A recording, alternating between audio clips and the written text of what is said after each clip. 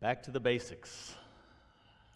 That's kind of where we are with the Sermon on the Mount. Jesus has given us some strong moral code words and language. And Joel started out our sermon series on the Sermon on the Mount last week, focused on the verses about salt and light. Those can be powerful images in our lives of faith.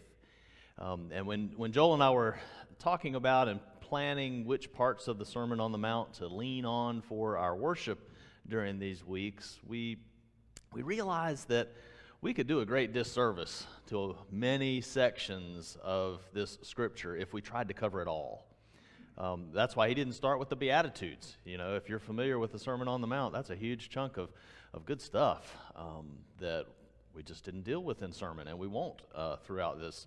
But our Wednesday night Bible study group this past week spent about an hour talking through the Beatitudes with some rich conversation. So we're trying to pick up on some of the things that we're not preaching on by making use of our Wednesday Bible study. So we encourage you, if you've got some particular or keen interest in some of the things that we are not including in terms of chunks of passages, to join in on Wednesday nights and see where our conversation leads. So this morning we're going to hear and think some about Jesus' guidance related to anger, revenge, the poor and needy, and our enemies. So, just a few light topics for our Sunday morning conversation. So I do invite you to listen in to the 5th chapter of Matthew, to some selected verses. I'd encourage you to follow along on your screen rather than trying to jump around in pages in your Bible at home, as I'll be skipping around just a little bit. For I tell you, unless your righteousness exceeds that of the scribes and Pharisees, you will never enter the kingdom of heaven.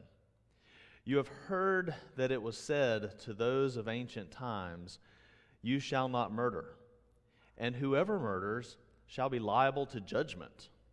But I say to you that if you are angry with a brother or sister, you will be liable to judgment.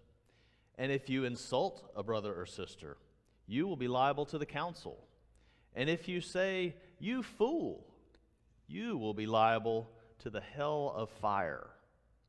So when you are offering your gift at the altar, if you remember that your brother or sister has something against you, leave your gift there before the altar and go. First, be reconciled to your brother or sister. Then come and offer your gifts.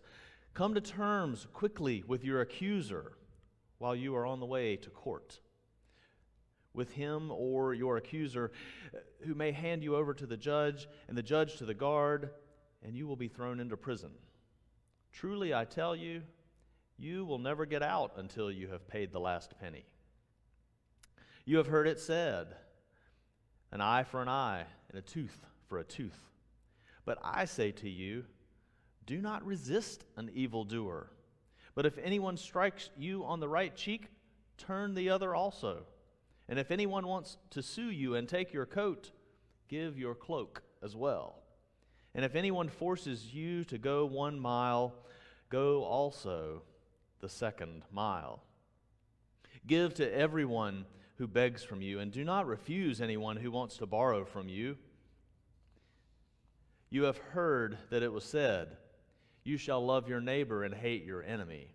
But I say to you, love your enemies and pray for those who persecute you, so that you may be children of your Father in heaven. For he makes his sun rise on the evil and on the good, and sends rain on the righteous and on the unrighteous. For if you love those who love you, what reward do you have?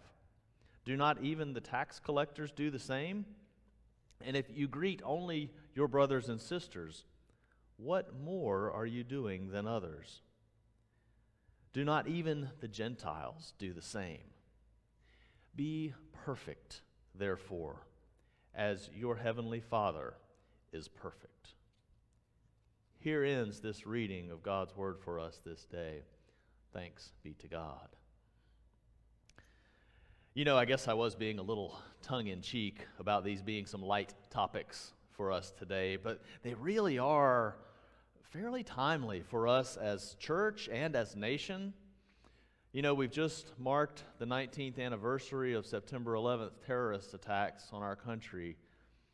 And in the days and months following that day, 19 years ago, many of us asked questions about how to deal with things like anger, revenge, and enemies.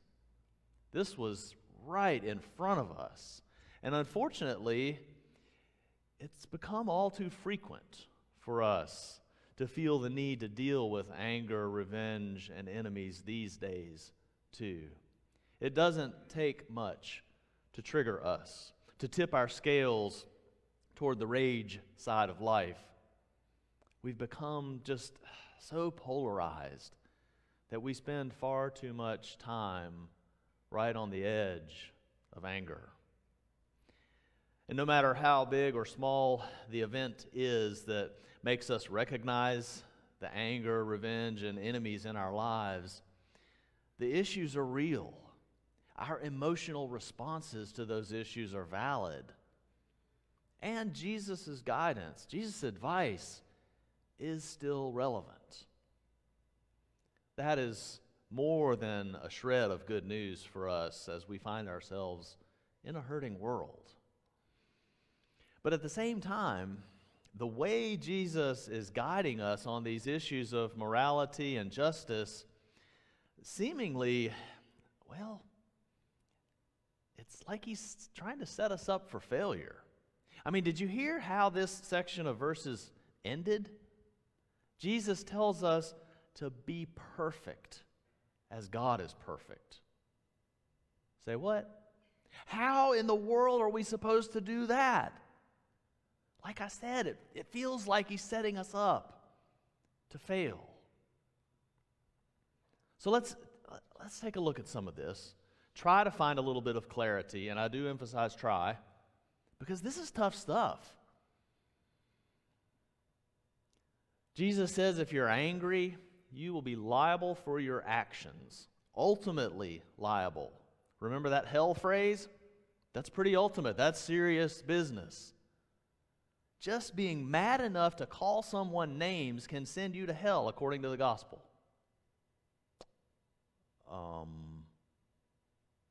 I don't know about you, but that does not sound like good news to me. I've been that angry before. Haven't you?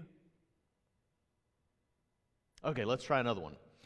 What about this revenge thing? Jesus says that if someone punches you in the face, that you should offer the other side of your face to them as well.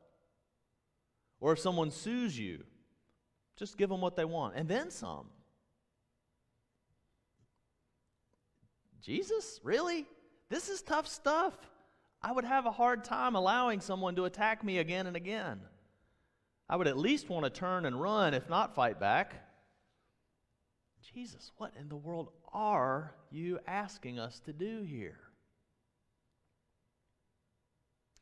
All right, what about this business of dealing with our enemies then? Maybe we can find some traction there. Do you have enemies? I think labeling people in the category of enemy is, fortunately, not something that comes all that naturally to us, right? But I do think we put people in a number of categories which we hate or despise. And that's pretty close to having an enemy. When we think of enemy, we're thinking war. But I think hating and despising puts us right there. And what does Jesus tell us to do with the folks that we consider our enemies, those we hate, those we despise? Love them.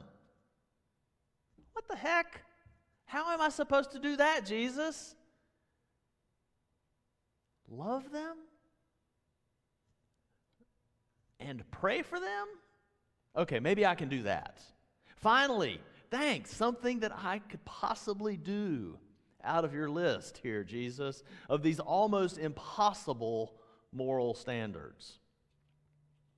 Well, you know, this last one, love and pray, turns out to kind of be the key to getting into all of these. The concept of loving your enemies can translate fairly well to many of these issues that Jesus brings up in the Sermon on the Mount, not just the ones that we're focused on this morning. But first, we've got to get over something. We have to get over our conception of the word love. We can't get hung up on the word love when it comes to people that we don't even like. Love in Jesus' terms is not romantic love. This is not family love. It's not friend love. It's not even love that likes somebody. This is godly love. It's a love that is simply rooted in how God looks at each person as a child of God. God loves and claims us in spite of ourselves. God loves and claims us even when we completely mess everything up. God loves and claims us when we have a hard time loving each other. Indeed, God loves and claims us through all the ups and downs of life. It doesn't mean that God likes everything that we do or every single part of our lives. But it does mean that we're never out of the reach of God and God's love.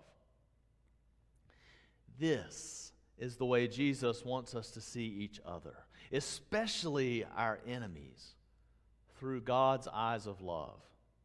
If we can at least attempt to see the other through God's eyes, then I think we'll find it almost impossible to truly hate that person. So we've turned the impossible scenario around.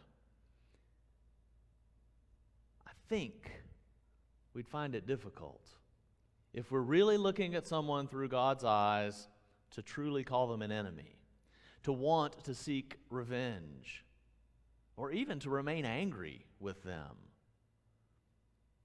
Because God doesn't see them that way. If we can try that and even gain just a little bit of traction there, we gain a deeper level of empathy and understanding through the love of God for another human being. And that's where we bump up against the needy that Jesus talks about, where we're called to not just not hate somebody, not call somebody an enemy, not be angry with them, but to actually assist, to actually reach out, to actually try to make a difference in that person's life.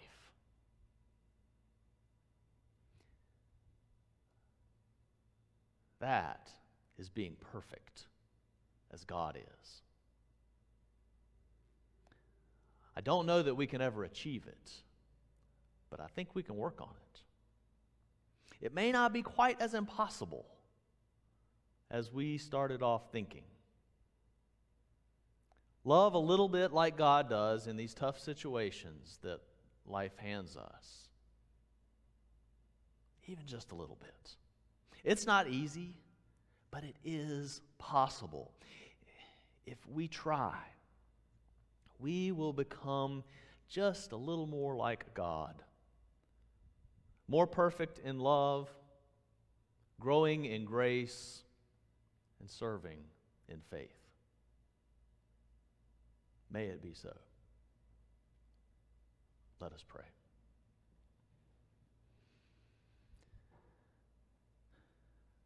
Holy God, life is hard. People are difficult to deal with. Give us your eyes, O Lord, that we might see the other through your vision. And not just see, but then respond as you would have us. Gaining in perfect love, growing in grace, serving you in our faith.